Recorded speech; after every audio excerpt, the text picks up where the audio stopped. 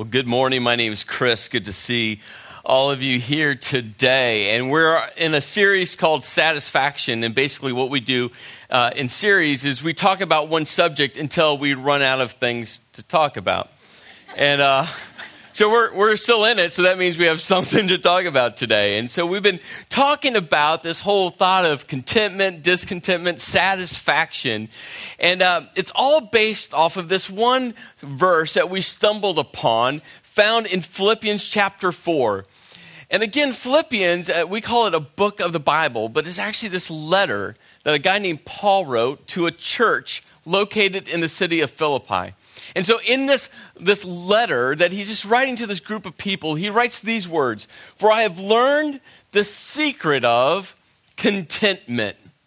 And so this whole series called Satisfaction is all about us learning in the process of discovering how we can be content.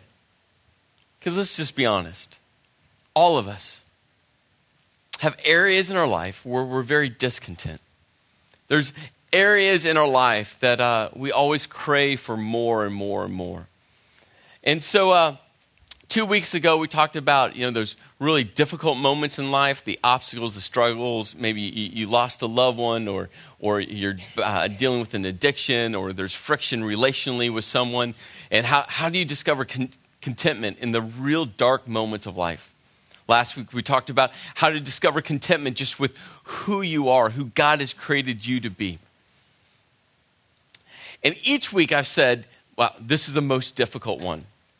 Well, I figured that now that it's the third week, I should say the same thing. If you thought the last 2 weeks were difficult to kind of wrestle through and navigate through, this one is just going to be right up there besides the other ones. Because this one, I promise, every single person in this room struggles with. It's just going to be one of those pieces of life that we struggle to find contentment in. Let's start here before we jump in with both feet. How many of you have ever found yourself, you don't have to show hands, but how many of you have ever found yourself standing in front of your pantry or your refrigerator, staring into a pantry filled with food, and you say to yourself, "Man, I'm hungry, but there's nothing to eat." Maybe this morning, you're like, "Oh, where's all the food?" We were going through our pantry just a couple weeks ago, and we discovered that we literally moved some food from Vegas here, and the date on that food was 2009. And you're like, "I don't think that's good anymore." If you have kids, this is what all kids do. "Mom and Dad, we have nothing to eat." And you're like, "The pantry's filled with food. Find something." "Well, it's not what I want." If it's not your pantry, have you ever, maybe this is this morning, but have you ever stood staring into your closet thinking to yourself, some of you are like, "I wish I had a closet like that." Thinking to yourself, I have nothing to wear. Nothing. I guess I'm going to have to go buy something. And then ladies, how many of you thought or said out loud, "I don't have a pair of shoes that matches my outfit"? I hear that all the time. I'm like, you have plenty of shoes. How many more pairs do you need? You need a black pair and a brown pair. This is a guy talking. My wife's like, "No, you need a different pair of shoes to match." I'm like, I don't even understand that. Maybe it's not your pantry. Maybe it's not your closet. Maybe it's not your shoes. It's something. Maybe you sit there and you're like, I need that new iron. Not the iron. Iron. I mean, nothing against iron. It's great. But I don't think anyone's ever said, "Oh, that new iron I want." And you're like, you have bags of golf clubs in your garage, but there's a new one. If you've ever been stuck in an airplane before you can pull out that electronic device, legally pull out the electronic device, you grab the SkyMall and you thumb through page after page of all this stuff that you will never, ever, ever need. But there's a compulsion inside to say, wow, if I bought that because that does that, well, I need one of those. There's something in all of us. When it comes to our stuff, when it comes to our possessions, I was in a conversation this week. A friend of mine was talking about his brand new 70-inch TV. And I had this compulsion inside to say, I need one of those. My 62-inch TV isn't big enough. And it wasn't a competition with him. It was just the thought of watching football on 70 inches of TV. And my entertainment unit would fit it perfectly. I'm like, honey, we need. She goes, you need nothing. I go, honey, I want. She goes, better. Right? We have that. The specifics are all different. But all of us in this room right now are discontent with an area of our finances, with an area of our possessions, within an area of our wants and our needs. And so how do we discover the secret of contentment when it comes to our stuff?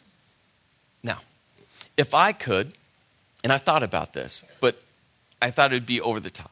But if I could have right beside me this like really large, bright neon sign that had the word caution and it'd be blinking right now, I would have that beside me. So just visualize that. I know right now, minds are starting to turn. Uh-oh, here's the money sermon. Oh, if you're a guest with us today, you're thinking, oh, out of all the Sundays, I come to a church and it's the money sermon. Yeah, it's a money sermon. It just is. Why? We can't talk about contentment without talking about money and our stuff, right? And here's what I know. We all struggle with it. If we were really honest with ourselves, we all struggle with it. Even though it's one of the most difficult things for us to see in the mirrors, ourselves personally. We think other people have issues in this area, but not us. What I know in this room today is some of you, the Bible, this book, it guides your life. For some of you, you just can't wrap your head around all of this that's in here. But here's like kind of maybe a starting point for us today. Whatever you believe about the Bible, I think we would all admit that there's some great principles to go by in here, right? They're just foundational principles. You're still trying to maybe navigate through Jesus dying on a cross, but then buried, but then raising to life and this God thing. Like you're still trying to, work through that. But maybe a common foundation is there's great principles. For instance, here's a great principle that I hope, all of us in this room agree with. Do not murder. Great principle to live by? Please, if you don't think it is a great principle to live, I'm scared now. Right? Great principle. Another great principle in the Bible is don't lie. I've never had someone say, wow, our friendship is so much closer because we lie to each other. I now really do not know what you think and what's true, but that has just brought us together. It's just a great principle. Yeah, lying will separate people. Lying will damage relationships. It's a principle. Don't exasperate your children. That's a great principle to live by because some of you had a mom, a dad, a parent who perfected exasperating you as a child. Right? There's great principles today. At the minimum, it's a great principle to live by. It's just going to be a great principle. Now, if you're a Christ follower, if you've taken that step in your spiritual journey, there's a whole nother level that you need to connect with. And so know that today I'm just going to try to navigate through both worlds because I understand everyone in this room is a different place in their spiritual life, different place with this church thing and God and all. I get that. But at the minimum, Paul's going to give us a great, great principle. We're actually going to go out of the book of Philippians, or the letter Paul wrote to the people in Philippi, to another letter. We call it a book, again, the book of 1 Timothy, but it's actually a letter that Paul wrote to Timothy. There you go. Some of you are like, is this a trick question? Nope, it's that simple. Paul wrote this letter to Timothy, and actually, Paul and Timothy had a really unique relationship. You see, Paul was kind of a mentor or a coach to Timothy. Timothy was a younger leader, and so Paul really came beside Timothy to give him some great leadership advice, some great spiritual wisdom, and so that's the relationship that Paul had with Timothy. And so we're going to jump into 1 Timothy chapter 6, verse 6, and this is how Paul starts this off. But godliness with contentment is great gain. There's this kind of formula that Paul gives to us. Godliness plus contentment equals great gain. Now that word godliness, so many times there's this pressure that gets put on you. Maybe it's because you put it on yourself. Maybe it's because some pastor from some church put it on you. Maybe it's because good-hearted parents put it on you. But you think to be godly, that equals perfection. It's not in the Bible. God doesn't expect perfection because he knows we're like flawed human beings. He's not going to get that. Godliness states that you just have this desire to walk with God, to get to know him more, to live a life kind of oriented at him. And that means all of us are at a different kind of spiritual mark on our pathway. Godliness just says, hey, God, I'm committed to walk with you and to figure this out as we go. So godliness plus contentment, again, this whole series is about learning the secret of contentment, equals great gain. If we commit our lives to walking with God and discovering contentment in our life is going to have great gain. We did this series back, I think it was February, March area. It was all about how we can experience the most out of this life. Life to the fullest, abundant life. And that's what Paul's getting at. Hey, to experience abundant life here on this earth, godliness plus contentment. You'll discover it. He goes on. He says, For we brought nothing into the world, and we can take nothing out of it. That's one of those like principles that we all know. It's true, right? You came into this world with nothing, and when you die, you can't take anything with you. We all get that intellectually.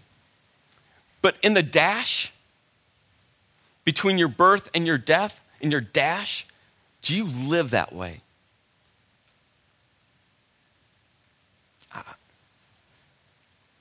I forget that principle often. Because I start living my life like everything I'm accumulating, everything I'm grabbing onto is so important, and that maybe one day I'll take it with me. Even though intellectually I know that when I die, it all goes. Can't take anything out of this world, and I brought nothing into this world. And that's important, because we all get that. We would all say, that's true. But the next question is, do you live your life that way? Or do you live your life holding on to, grasping onto, hoarding, thinking about your stuff, your things, your wealth? It goes on, verse 8. But if we have food and clothing, we will be content with that. Paul sets kind of the bar low, the bare minimum, saying, hey, if you have food and clothing, I'm really glad he included clothing on that list. I'm like, yes, that's good for all of us in this room. That's a great thing. But here's what I know. Everyone in this room, obviously you have clothing on. I'm hoping. I can't see some of the back rows. I'm guessing that everyone in this room has had something to eat, if not in this past week, past 24 hours, and possibly right now you're gnawing on a bagel. So there's a bare minimum. Paul's saying if you have food, if you have clothing, there you go. That's enough. And we take that for granted, don't we? I know there's hungry people living in America. I know that. It's why we're raising food for kids in need, families in need. I get that. But if you've ever traveled around this world,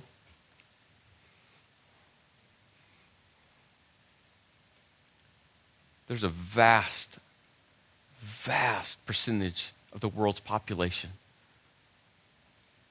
They're lucky if they have clothing, and they have no clue where their next meal is coming from. See, when we just kind of pull back into this subject matter, Paul just says, hey, if you have those things, be content. Be thankful.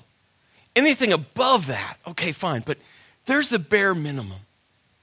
Are you just content with the clothes that you have and the food that you have? Or are you going to go home and look at your pantry and say, oh, there's nothing to eat? You're going to wake up tomorrow morning and stare at your closet and say, I have nothing to wear.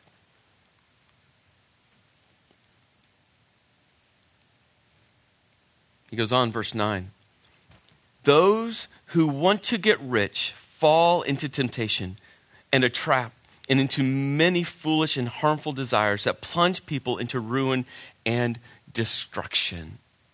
Now, we could spend so much time in just verse 9. The main thought here I want to just highlight is those who want to get rich. Now, it's not wrong to be rich, and we're going to talk more about that in a second. But there's this drive within you where it's not about working hard and providing for your family, where it's all about accumulating stuff, hoarding stuff. And that stuff might be money, it might be stocks, it might be clothing, it might be cars, you name it. But it's all you think about. It's all that drives you. And for all of us, we have that in us. Again, difficult to see in the mirror. So easily for us to see in everyone else. But this is about you. It's about me. Then Paul goes on, and he writes this. For having a lot of money is the root of all kinds of evil. Right now, some of you are thinking, yes, I knew money was evil, and the Bible just talked about it. For some of you, you're sitting there going, does the Bible really say that? You're trying to flip on your phone real fast. What version is he reading from? For some of you, you're trying to figure out how to get out of this room that only has 2 doors. Well, 3, but that would be really awkward. There's this mindset that says, well, if you have a lot of money, that's bad. You see, there's 2 gospels kind of that's preached around this country. And maybe you've been in one of these 2 churches. One is the prosperity gospel that ministers, people will say, hey, if you give God a lot of money, he's going to give you a lot of money in return. Have you heard that? Do you believe that? It's not biblical. Oh, it says God will bless you. Doesn't mean that if you give God $100, he's going to give you $200 in return. God can bless you in so many different ways. But that's taught. That's preached out there. Then there's the poverty gospel. That says, if you're rich, you're not godly. You can't have stuff, you can't be rich and be godly. That's real. For some of you, you've come in here. For some of you, that's a real tension for you. You know what Paul really wrote? He wrote these words, for the love of money.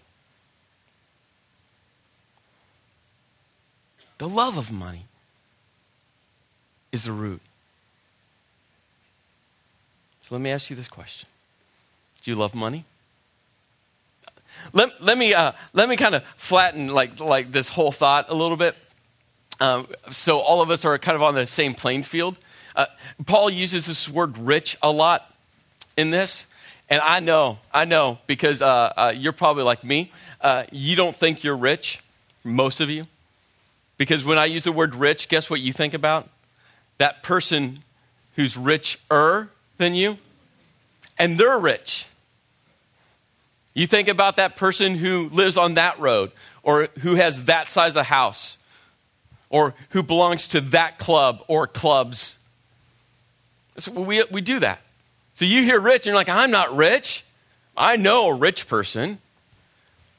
Let me flatten this. All of us in this room are rich, period. You can walk up to me afterwards and say, I disagree. And I will, with love, say, that's fine, you can disagree. I'm right. I'll say with love. I mean, a lot of love. We're all rich in this room. Come on. Maybe you're richer or you're the richest, but we're all rich. All of us. And that's why it's so difficult to see in the mirror. Because it's so easy to compare yourself to other people and say, I'm not rich, they're rich. No, you're rich. You have clothes and you have food. Period. And that's why Paul gets to the heart of this. For the love of money is the root of all kinds of evil. So how do you know if you love money? Let me ask you a few simple questions. Look at your bank account. Ouch. Where does your money go? When I've counseled parents over the years, and they're having difficulty with their kids, I've asked a simple question: are you spending time with your kids? And to the person, the quick response is always, oh yeah, we're always with the kids. Or I'm always spending time with my kids. And then I'll ask the next question: can I see your calendar? Where you leverage your time will always reflect your priorities. It's simple. Simple. It's true. Same thing here. Where you spend your money, where you give your money, where you leverage your money will always reflect your priorities. Always. Now, let me take this. Again, I know some of you are here and you're like, okay, it's a great principle. I'm not sure about the God thing. For those of you who are Christ followers, you've kind of made that commitment in your spiritual walk and you're like, okay, God, I'm all in. Just to you for a second. God expects you to give back to him. It's not a Chris Truthway thought. It's throughout the entire Bible, from the Old Testament into the New Testament. And it's a no strings attached type of gift. Where you say to God, God, you're owner, I'm a steward, and I'm going to give back a percentage in an act of worship to you. It's his number one way that he's called the church to function. Again, his plan, not my plan. And my question to you is simply this: does your bank account reflect your love for God? Does it? Another question: how easy, this is for all of you, how easy is it for you to give it away? I mean, to really give it away. Do you have a plan? Is there a plan? My wife and I have a plan, a giving plan. It's between us and God. And when we moved here, we said, God, here's our plan. Do you have a plan? And here's the last one that will probably hit a nerve. Are you giving right up to the point that it hurts? Because if you give up to the point where you're like, oh, wow, guess what God's doing? He's prying your fingers away from your stuff. For every one of you, that's a different place. But I'm just telling you, when you give generously up to that line, you will feel God prying your fingers away from your stuff. And when he pries your fingers away from your stuff, what he's going to do within your heart will transform you. That's why Jesus said in Matthew 6, you can't serve two masters. You either serve God or your money, your possessions. Which one? There's not room for two. There's not room for three. It's one or the other. And you see, this is why God talks about this subject so often in the Bible. He understands to get your heart, first of all, he's going to have to get your stuff, your possessions, your money, your bank account. It's such a significant piece to every one of yours, including mine, spiritual growth. Paul goes on in verse 11. He says, but you, man of God, flee from all of this and pursue righteousness, godliness, faith, love, endurance, and gentleness. And he goes on from verse 12 through 16, talking about what it means to grow as a Christ follower. And I would just say, I encourage all of you, read those verses this week. And then he says this in verse 17, command those who are rich. Again, that's all of us in this room. Command those who are rich in this present world not to be arrogant, nor put their hope in wealth, which is so uncertain, but to put their hope in God, who richly provides us with everything for our enjoyment. Command them to do good, to be rich in good deeds, and to be generous and willing to share. Rich texted me during the middle of the service. I know he shared this number with you. But between last weekend and up to this service, over 2,100 items of food. Wow. Do you know the impact in the lives of kids and family that's going to make? Do you know the ripple effects of that generosity? We'll never fully realize the story that's going to create. So many of you were just willing to add, to raid your pantry, to go to a store, bring food. It's going to change lives. It's one of the purposes of the church, to help people in need. In this way, they will lay up treasure for themselves as a firm foundation for the coming age, so that they may take hold of the life that is truly life. You see, Paul turns this corner and says, hey, for you to really experience life to the fullest, life abundantly, to truly experience life here in the dash, between the time you came into this world and the time you leave, give generously. Because if you do that, it's going to get to the core of your heart. And you will start to change. You'll start to change. You see, this whole subject matter is all about a spiritual issue. It's what it all comes down to. Well, I have about 5 minutes, give or take a few extra minutes. This just happened to fall on this weekend. We're not that good, but God is that good. And so when we planned the series, we knew that we're going to have to do an annual, get to do an annual report. And it just happened to fall on this weekend. And at first I was like, I don't want it to feel like we're manipulating anything. And seriously, God just kind of said, Chris, no, this is a beautiful moment for the church. And so if you're a guest with us today, you're just going to get some insider information, which is extremely encouraging. And so I just want to celebrate with you some important pieces of information. On your chair, you got an annual report card. And you can log on today, download that PDF. It's about a 15 to 20 page document. And so I'm going to spend about 7 minutes where I could probably spend 2 hours, but you probably want to eat lunch sometime today. And so if you give anything to Renaissance Church, you got this as an email this week. I think it was Thursday, it went out. If for some reason you give to Renaissance and you didn't get that email, that just means that we didn't have your email address, so please give that to us.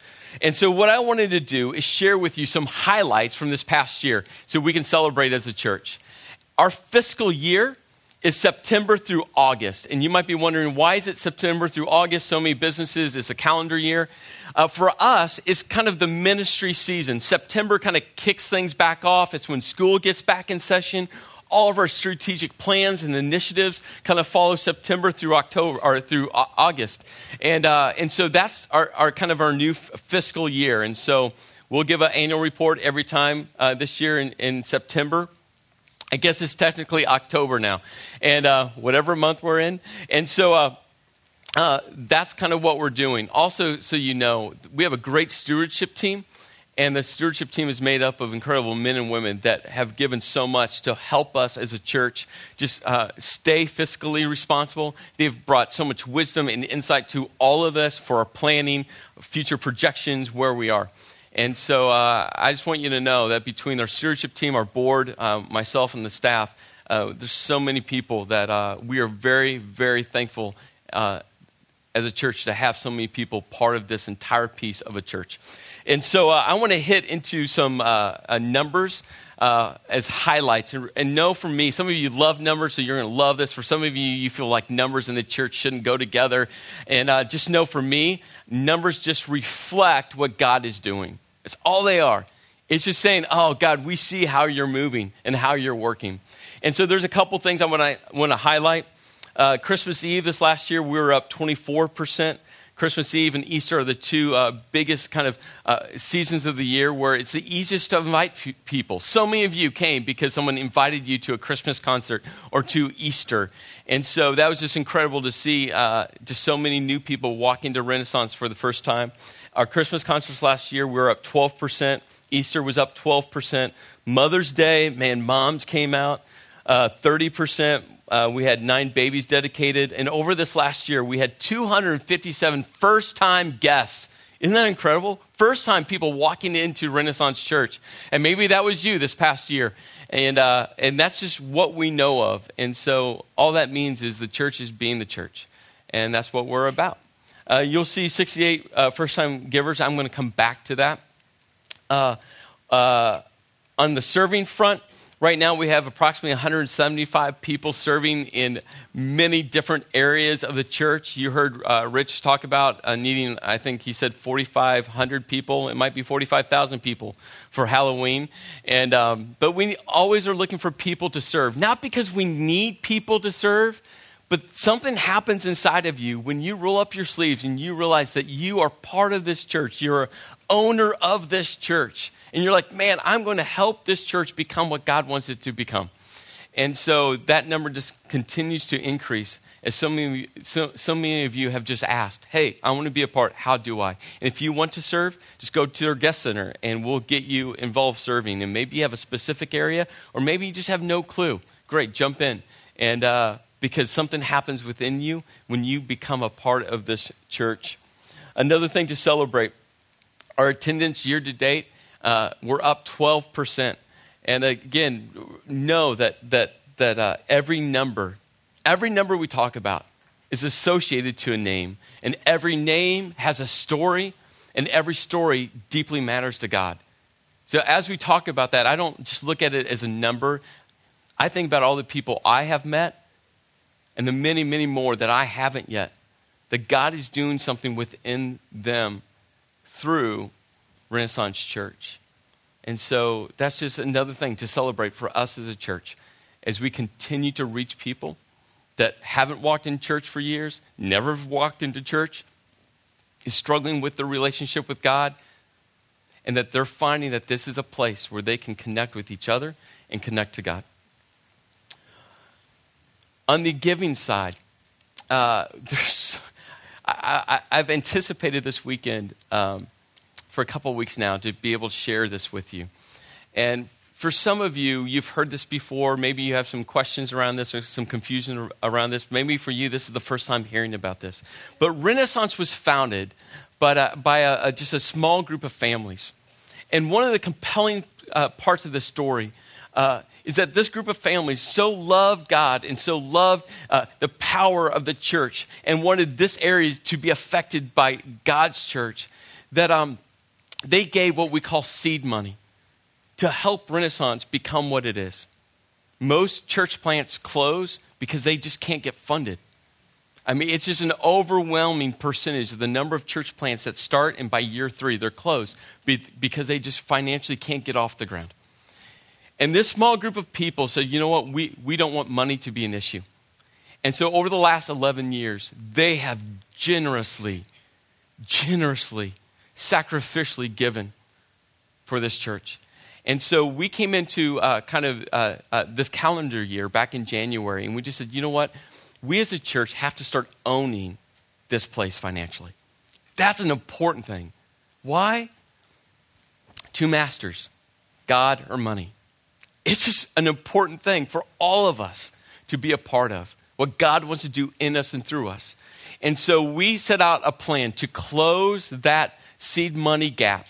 So over the next 5 years, we're going to close the gap by $400,000 a year. And the clock started ticking September 1.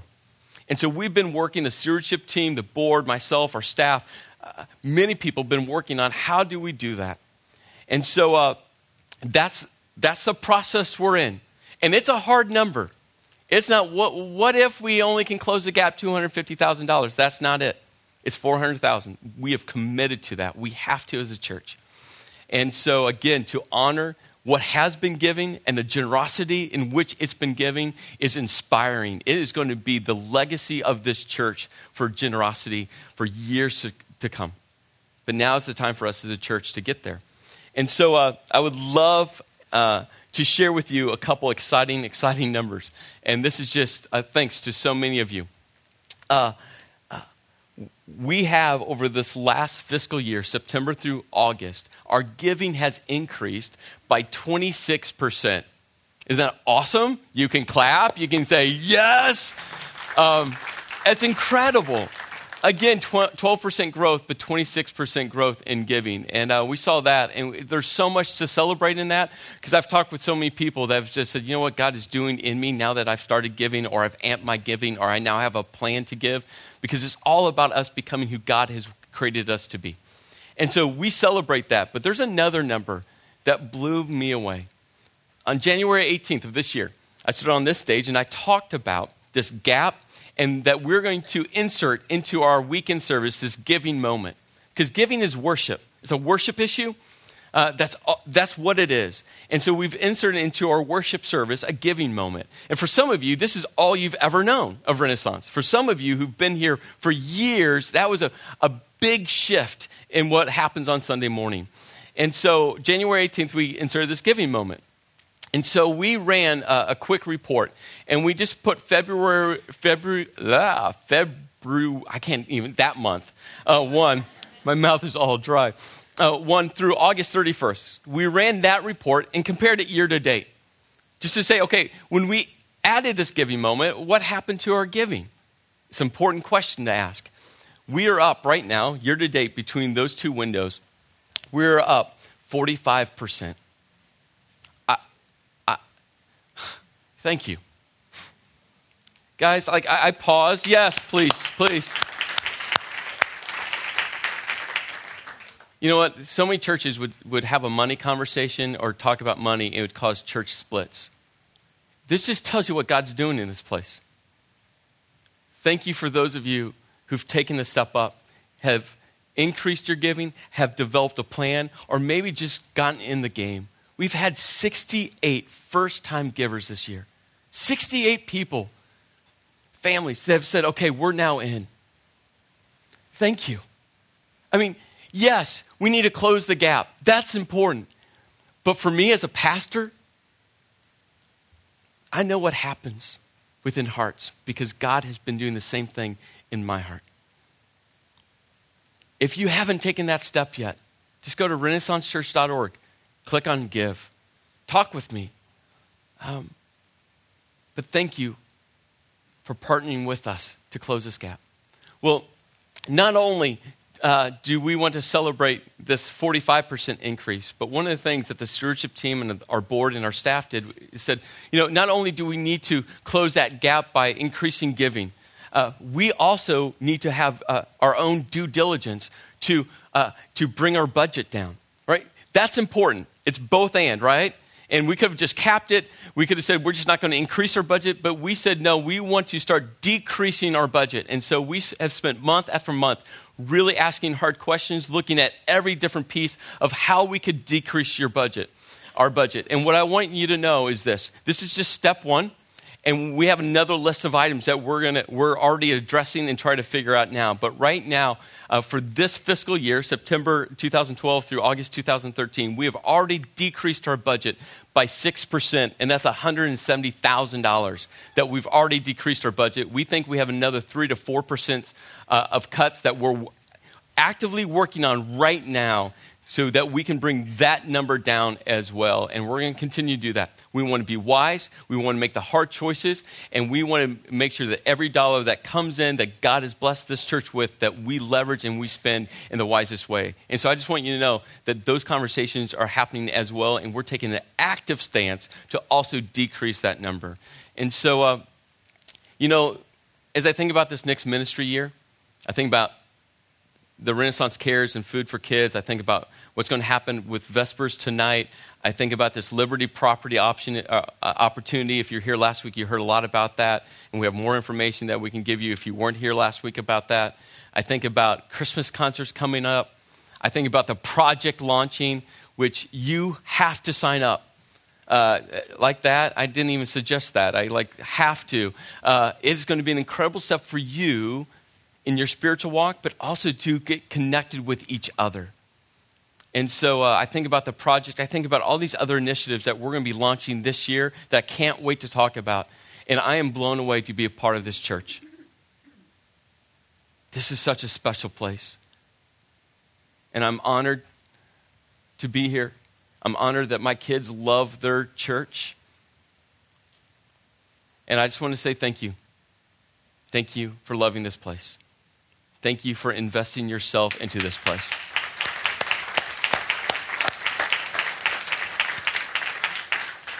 God's just begun. Just begun. Let me pray and we're going to get out of here. Lord, I thank you for this time. I thank you for this church. And I'm so humbled to be a part of it. So humbled to be a part of it. I think about these kids, these families that are going to get food just because people here care deeply. Lord, I thank you for us being a light in this community and what you're going to continue to do in us and through us. Lord, I pray that we will just follow you. Where you lead, that we go. In all ways and all things. In your name I pray. Amen.